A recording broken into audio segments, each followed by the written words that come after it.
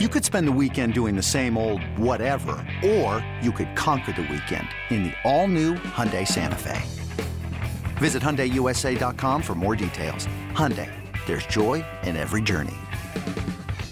Welcome, everyone, to this week's edition of Behind the Braves, presented by Jostens, the official podcast of the Atlanta Braves. We hope you've had a wonderful holiday season and that your 2023 is getting started off on the best possible foot. And hopefully you got some rest and got some time to enjoy family and friends over these last couple of weeks. Greg and I are still doing that. We're not quite back in the office yet, so we wanted to revisit some more of our favorite interviews from the 2022 season. And we thought that we would get you a coach and a position player. So Walt Weiss, bench coach for the Braves, really, really fun interview with him. I remember that once we were done recording, we sat there and kept talking with him for another 20 or 30 minutes. And I just thought, gosh, I wish we kept the mics on for that because he's just such an interesting guy. But really, really fun interview with that we're going to revisit, as well as my chat with Ozzie Albies talking about his foundation, the Ozzie Albies Foundation. Listening to Ozzie talk about his love of animals and pets and the work that he and his girlfriend are doing with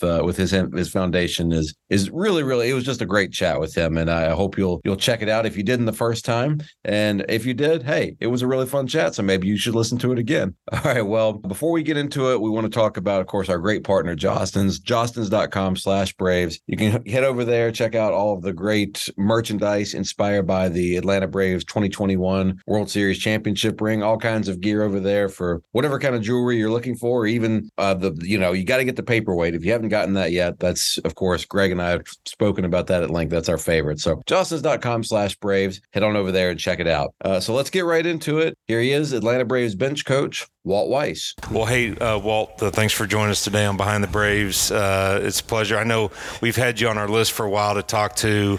We see you down there in the dugout all the time, and we know what kind of work you put in. But especially in light of the All-Star game that just happened, the World Series, winning the World Series, and then now Alumni Weekend's coming up. So you check the box in multiple levels for us, and we're looking forward to speaking with you. And, man, I think back about your career, and I didn't realize, but I was graduating high school the year you got drafted, 1985. But the teams that you were on, those late 80 Oakland teams were phenomenal. And, of course, who will ever forget the 1988 World Series there? And I know 89 was great for you guys, 88 wasn't. But when I think about that 88 team, I'm sitting down at Hooters, and I'd just been in I was not extended spring. I was in, what do you do after the season? Destruction League, yeah. Right? So I'm in Destruction League, and I'm there. It's my first foray into pro ball. I just finished, A-ball, and I'd just been drafted, and so we're watching it, and what a great series. I'm watching Hershiser just mow guys down at the end of the season, and then what a great series that was. What do you remember most about those late 80s teams? Yeah. Because obviously being Rookie of the Year and doing some things that you did, you had a great opportunity to play with some great players. Yeah, I appreciate you bringing up the Kirk Gibson thing again. That's been haunting me. We all have that. We all have that. Me for decades. Nobody else has brought that up. I still wake up with cold sweats in the middle of the night over that one. But no, those late 80s teams, man, it was a lot of fun to be a part of. What a way to break into the big leagues. 3 World Series in a row, my first 3 years, and with one of the best teams in the game at the time. A lot of characters, studs. But you know what? It was a really hard-nosed group. I know Ricky Henderson and Jose Canseco grabbed most of the headlines, and they had some flash to their game. But I got to tell you, most of that group was a blue-collar group. We're talking Carney Lansford and Terry Steinbach and McGuire and Gallego, Tony Phillips, on the mound, Dave Stewart and Bob Welch, Eckersley. I mean, these guys, what a way for a young kid to break in and learn the game. It was sink or swim for me because it was a very veteran team, and I was a rookie at short. And I had to learn on the job fast, and the bar was high. So, I think it accelerated, my development at the big league level, being around guys like that and being around a manager like Tony La Russa. Well, and I feel a lot of what you're saying because I was the only rookie on the team in 1993 with the Braves. I think you were with the Marlins at that time. And there's something about being with that kind of a group, how they kind of all take you under their wing. And I think about Dave Henderson too. I mean, he was one guy that, they just flat out every position, but that, I guess it could be a sink or swim, but I just felt like that it was more of, it was positive for me, even though you could feel a lot of pressure coming in and pitching behind Smoltz and Maddox every night, and then you're having to play shortstop when Dave Henderson, when those guys are expecting you to turn a double play ball and in a very tough position, shortstop in the big leagues. So I look back at that, and the reason why I bring that up is when I think about all the World Series that you were in, and that you won one World Series as a player, you won one as a coach, right? Yes. And it's just not that easy, right? I was there on those teams, right? 91, 92, 93. We went through the whole 14, straight division titles we won, and then you were on unbelievable teams and you won one. It's just not that easy. And just talk about that as it relates to that, and then also what you saw from our current team here last year. Yeah, you're exactly right, Mac. It's so difficult to win it all, to be the last team standing at this level, at any level, to win a championship. But in professional sports, to win a championship, I tell people it's almost impossible. That's how hard it is, And I've been fortunate, man. I've been in 6 World Series. 4 as a player, 2 as a coach, because I was special assistant to the GM / extra coach when the Rockies were there in 2007. So that was my other one. But now I've won 2 of the 6. But everything, you have to do everything well. Any weakness that you have gets exposed that late in the season, and everyone has to be playing well, in all aspects. And you brought up our 21 team. We did that, and I think people look at that 21 Braves team and say, oh man, an 88 win team shouldn't have won the World Series. But we were a different team the last couple months of the season. We were one of the best teams in the game. I think I want to say 3rd best record overall in all of baseball the last couple months. It was a very different team. Obviously the trade deadline acquisitions, but at the same time we got healthy. It was like a perfect storm. And then at the same time our bullpen went to another level. So all those things happened at the same time, and the byproduct was a world championship. But I think I had more perspective, better perspective. We were older, right, Mac? Mm-hmm. I had better perspective, and I think a better even appreciation this time around. It'd been a while since I won as a player. It was '89. The Earthquake series when we won. It'd been a long time. But I felt like I appreciated it more this time, even though I wasn't on the field performing. You just have better perspective, and hopefully we're wiser as we get older. And as a player, you're so caught up in the moment, you're so caught up in performing that I don't think you can. You have tunnel vision. I don't think you can. Maybe you have the awareness that you do from a coaching aspect, and like I said, with experience under your belt. So I came away from this one going, man, I can't believe how hard that was, number one, and I can't believe how rewarding it was. I think I've heard Snit and Wash and EY and all of you guys at one point or another in interviews allude to the coaching staff that you guys have and how strong and tight-knit you guys are. Having been a manager and have been a coach for a number of years now, you talk about how hard it is to win a World Series. How hard is it to develop a bond among a coaching staff where everybody is truly pulling in the same direction? Because we know on the surface of things of every team, that's how it's supposed to go, but they're like anything else. Business, there are people who you're supposed to be on a team, they could be pulling for themselves. It seems like you guys have that bond where everybody is working for the same goal. How hard is that to develop on a coaching staff? It is difficult. I think people take that for granted. We have a lot of like-minded guys in that room. That doesn't mean there's groupthink going on. We all bring different things to the table, but I think there's a lot of wisdom in that coaching room for being in uniform for a number of years. You combine that with the information that's now available to us these days, with all the data that comes from upstairs. I think, Alex Anthopoulos has done an outstanding job being the point man there that has helped blend the wisdom that comes from experience in uniform and experience in the dugout, combining that with the information to really hit that sweet spot. I think that's one of the reasons for our success here the last 5 years. I certainly believe it was the reason why it was accelerated. We weren't supposed to win a division in 18. Mm-hmm. We were supposed to be a year or maybe 2 years away from doing something like that. But I do think the way we work together from top down, I think really accelerated accelerated the success of this club, and now we've been able to sustain it. That's one of the reasons. And you know, Alex and Snit and the guys that are in charge, they've done a great job of blending all those aspects together. How was it to experience the All-Star game as a group out there? Well, you know, I got to be honest with you. I mean, leading up to the All-Star break, you're looking for 4 days off. Right, right. I'd be lying if I didn't tell you that. Right. But I also knew that once I got out there, it was going to be really cool, and it was. And I would do it again. I would do it again every year. That's how cool it was. And you know, my 4 boys got to come out there. They're older now, but they got to be on the field with me in the home run derby, and that, you know, that gave me a lot of joy too. So to be around them and in that environment, and they were taking pictures with all the big boys, you know, and so a lot of great memories. But it was just really cool. You know, one of the things I really enjoyed about the couple days there was, you know, I spent a lot of time in Snit's office. You know, we game plan, even for All-Star game. We had to figure out how we were going to get everybody in the game and kind of map out the game plan. Well, you know, he's in Dave Roberts' office because we're in LA, and Dave Roberts was there, you know, helping us out. So and as well as David Martinez from the Nationals. So the 4 of us spent a lot of time in Dave's office together, just talking ball,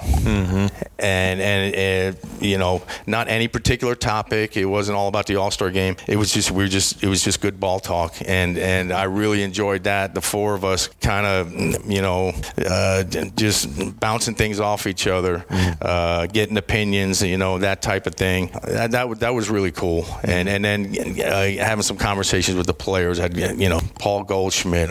You know, I always thought the world of him. You know, that was confirmed even more after having a conversation with him. Kyle Schwarber had a good conversation with him. So those little sidebars were really cool to get to know guys that you compete against. And you know how we're wired, Mac. When guys are on our team, we automatically don't like them. You know, if we don't know them, we don't like them. Yeah. So it was really cool to see the other side of those guys. Yeah, that sounds really special. And one thing I've recognized is working with all the alumni over the years is that you can get together with a group of guys that, you know, you played a little bit of time with, or maybe you didn't, because there's a pretty big span of alumni, but you can just talk ball, you know, and it's kind of fun to pitchers and catchers and all that kind of stuff. And you can go right back to that. I don't care when it's been. And it's cool that you did that, of course, on a different level, but you guys are all alumni too, right? And you all played. So you have a bunch of experiences. And I think that, you know, you were an all-star, and I'm sure your experience was totally different than as an all-star as a player versus all-star as a coach. So, and the one thing I do know that's consistent is that every alumni says that my kids didn't get to experience me as a ball player, but as an alumni, they get to come back and be a part of what's going on here. And so I kind of understand that a little bit, and it's always pretty special. Yeah, absolutely. You know, it's just that bond that, like you said, Mac, it never goes away, especially if you've won a championship together. You know, that's for life, man. I mean, and it could be 20 years later, but it's like no time had passed once you get back together, and it's one of those special things in life, right? Yeah. Well, that '95 team, we have it, and unfortunately we just lost one of our teammates, Dwight Smith, yesterday morning from that team. But you're right. Any of those guys, when we talk, it's just a different conversation, because you know that you did something together that not many people have ever done, and then there was a struggle to it, and then there was a result to that struggle, and because there was plenty of teams that we've been on. I mean, I think about '99, you know, it was a tough one. I think about '96 for me. They were tough that you struggled, but then nothing happened from it, right? You got to go to the World Series, but you didn't win it, so you didn't reap the rewards for it. And even though you're kind of close with those guys, there's nothing like, you know, when you win it all with the team. It's a lifelong connection. There's no doubt about it. Yeah. So I know fans see you every night. They're watching TV or they're here at the ballpark. They see you sitting right there with Snit. They see you on the field before the game. But I bet a lot of them probably don't know what a day in the life of a major league bench coach entails. So what is as typical as a day in the professional sports can be? What does a typical day look like for you? Well, you know, there's a lot of paperwork involved, which is not my strong suit. I had that. I'm developing on the job, with the organization and the paperwork. The first thing when Snit gets to the yard, I go in there and we hash out a lineup, and we go back and forth, and kind of go over all the what ifs, pinch hitting scenarios and that type of thing. So we try to construct the lineup in a way that gives us any advantage that we can get. Like I said, I'm in charge of the daily schedule. In spring training, Sal Fasano and myself, we team up and we coordinate the entire spring training program, which is a handful. We're usually there. We get there when it's dark and we leave when it's dark. In spring training, they're long days, but good days. And then like I said, a lot of organizing during the season.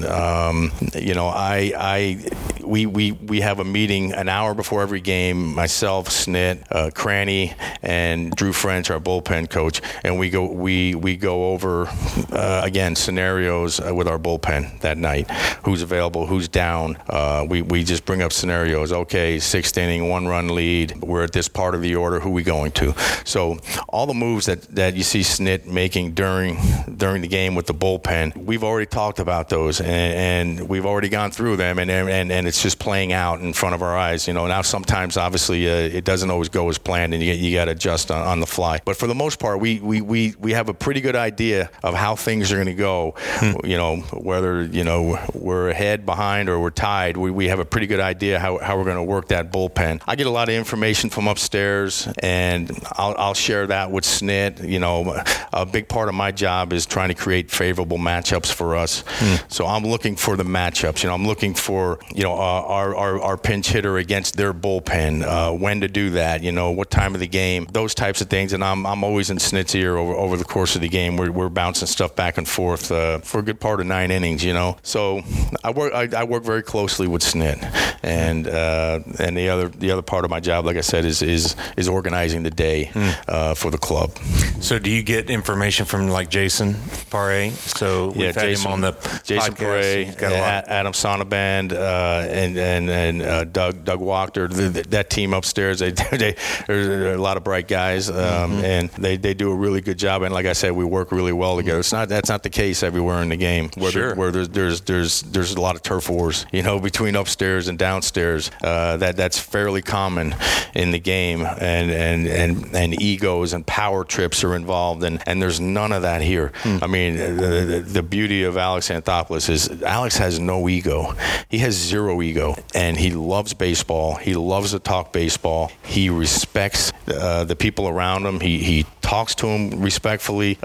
He values your opinion, and so it's real easy to talk to Alex, and it's not always easy to talk to your GM. A lot of times the GM walks around, everyone gets kind of stiff, but it's the complete opposite with Alex.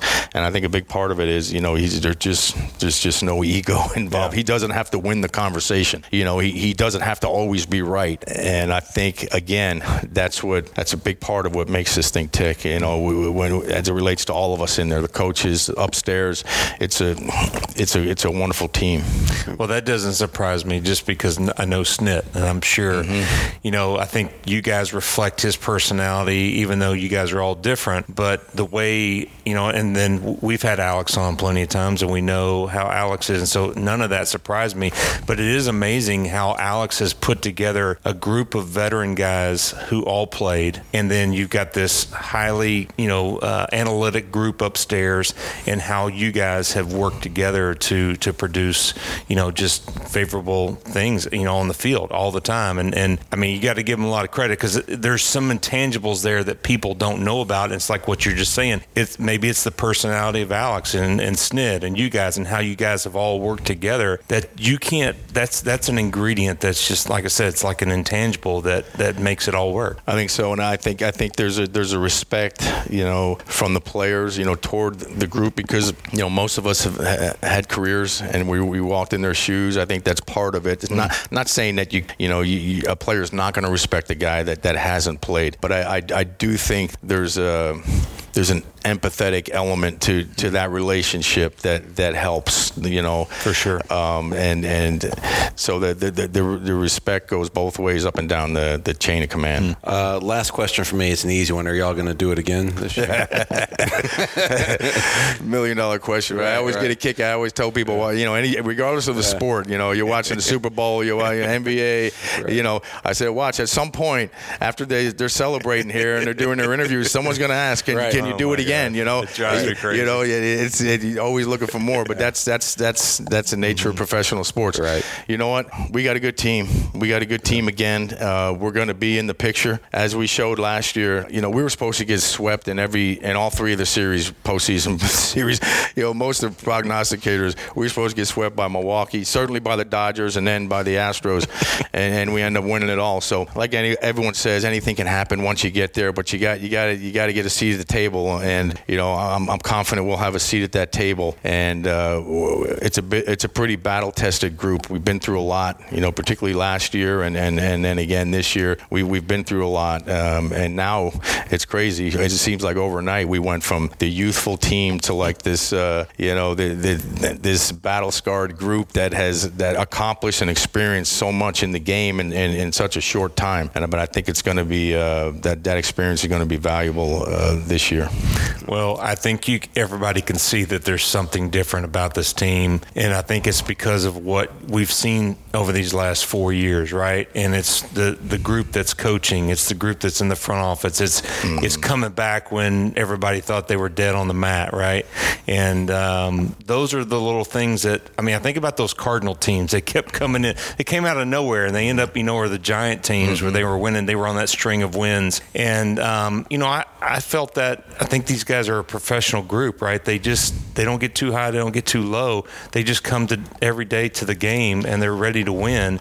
Yeah. And that's what it takes, right? Yeah, and winning is important to them. Now, that sounds kind of generic, like, of course. Well, as we know, Mac, that's not the most important thing. That's true. At this level sometimes, there's a lot of other things grabbing your attention, and you can get lost, and your priorities can get out of whack. But that's another thing about this group. Winning is still really important to them, and that's a huge competitive advantage when you have a group that feels that way. That's awesome. Well, hey, thanks for spending some time with us. I know you got work to do, so thanks for stopping by. Yeah, anytime, man. Appreciate it, man. All right. Next up on this Best of 2022 Volume 2 edition of Behind the Braves, Atlanta Braves second baseman Ozzie Albies. It's blazing hot outside. You get in your car to turn on the AC to get cold air pumping, but it blows hot air out. This issue is commonly caused by low refrigerant due to leaks in the AC system. You want an easy, all-in-one solution that will restore the cold air in no time. AC Pro Recharge Kits make restoring cold air easy for even those with zero DIY experience in less than 10 minutes. Save time and money versus going to a shop by picking up an AC Pro Recharge Kit today. Be a pro with AC Pro. Ozzie, thanks so much for taking the time to join us here on Behind the Braves. You do all this great work with the Ozzie Albies Foundation, and I want to get into that. Before that, though, I know the fans will be mad at me if I don't ask you first. Just how's the foot feeling? How's the recovery going? Everything is going great, and I'm planning to be with the team as best as possible I can.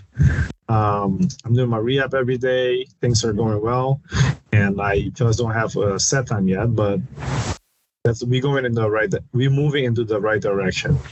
Well, that's great. Well, we can't wait to see you back out there. Okay, so I follow the Ozzie Albies Foundation on Instagram. It's on Facebook. I was checking out the website.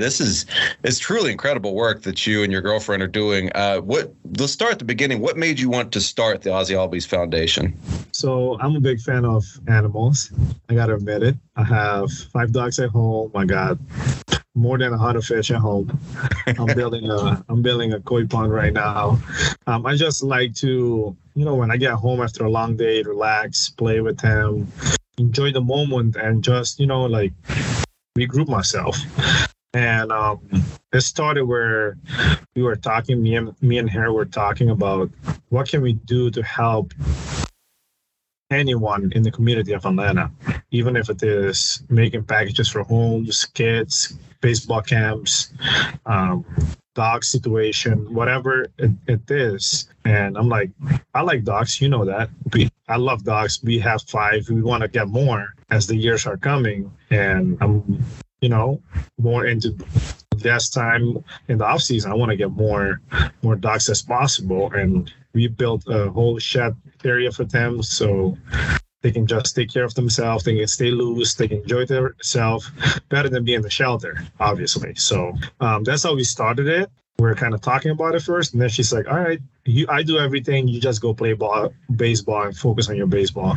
I will help you with anything you need. So that's how it started, and it's going really well. Yeah, it seems to be going well. What are some of the things you guys have been doing? I know from a couple of times working on the social media side, we've helped out a little bit with some posts. Like you've actually had some dogs out like to games and have been adopted at games. Is that correct here at Truist Park? Yes, correct. So what I was about to do is help every time I have like an off day and I have nothing going on. I would love to go to like a shelter and bring a dog home with me, keep it for a couple of weeks till somebody adopt it. That's what we wanted. That's the plan right now. That's what we're trying to do. So end up being that she's set up where the dog can come to the field and get adopted at the game. So I was like, that's awesome. We can do it. If they give us the possibility for doing it, why not do it? I'm open. So that's how we started doing it. We did it like 3 or 4 times already and has been going really well. People adopt them. They have a better home, and all that makes me as happy, and obviously the dog too. I mean, to me, they're not even dogs anymore. They're more as human than dogs. They're family. Yeah, I hear you on that. I grew up on a farm, and we had, in addition to farm animals, we always had at least 1 dog and 1 cat, like always. That's it's the way my fun. life is. It is. They become part of your family. Like the love, Exactly. The love there that's shared is real. So I love that that's what you're doing. I do. Mine sits with me. He wants to eat breakfast with me every time I'm sitting there. Lunch, dinner, whatever it is, he wants to be beside me 24/7. That's how the personality and the energy, everything connects. And now, if I'm leaving the house, it's crying every time I'm leaving. Did you grow up with dogs as a child? Yeah. Yes, I grew up with dogs, with fish, with birds, everything. My grandfather was a big, huge animal guy, and I think he just passed it along to me. How much upkeep were birds? I have to ask. They seem like they're really cool, but they seem like there would be a lot of upkeep with birds. Well, the one we had was the one that they kind of talk back to you. Okay. I don't know what they called him here, but they called him loro, where I'm from. And they're just amazing. You feed him in the morning. When he wants more food, they kind of like keep screaming at you, water. They like to be messy. They like to do that though. They like to go into a water bucket and just swim in it, lay in it. Yes, it's crazy. That's all. So you said you have 5 dogs right now, and I know 5. Poochie. I follow Poochie the Brave on Instagram, which I think was originally Poochie, and now is it all of the dogs now kind of share that account? Is that how that works? Yes. We use that account for all the dogs, just because, if you go and use one account for each, it's going to end up being 10 accounts or 15 accounts. So that's why we're like, no, let's just use this account, and she does a great job on social media for the dog page and the foundation, so it can keep running smoothly, and we keep helping all the people in the community. Like we do donations for like crate donation, food donation, every time somebody is really needing help, like I remember I do giveaways, like they can get a signed ball, a crate, and a shirt, something like that, just to keep it moving and let people know that, hey, we don't. It's sad seeing dogs on the street by themselves. They can car accident, they kill them, stuff like that. I've seen it happen before, and it's just sad. Yeah, it is. Well, and that's another thing I wanted to touch on. OzzyAlbiesFoundation.org. It's not just adoption. You guys have resources there for shelters for adoption and all things adoption related, but also animal care and animal protection and brands and companies that you guys support or endorse or like. It's truly, it seems like it's grown just beyond the adoption thing. You guys, this is a full-on foundation. Me personally like to adopt them because I want them to have a better home. Like I adopted Bubbles early this year. He's a mini pitty, and man, if I tell you the relationship relationship we have right now, you probably think I'm lying to you. It's phenomenal. Where every time he see only me, he gets super excited. He jumps like trying to jump over the fence just to see me, to jump on me.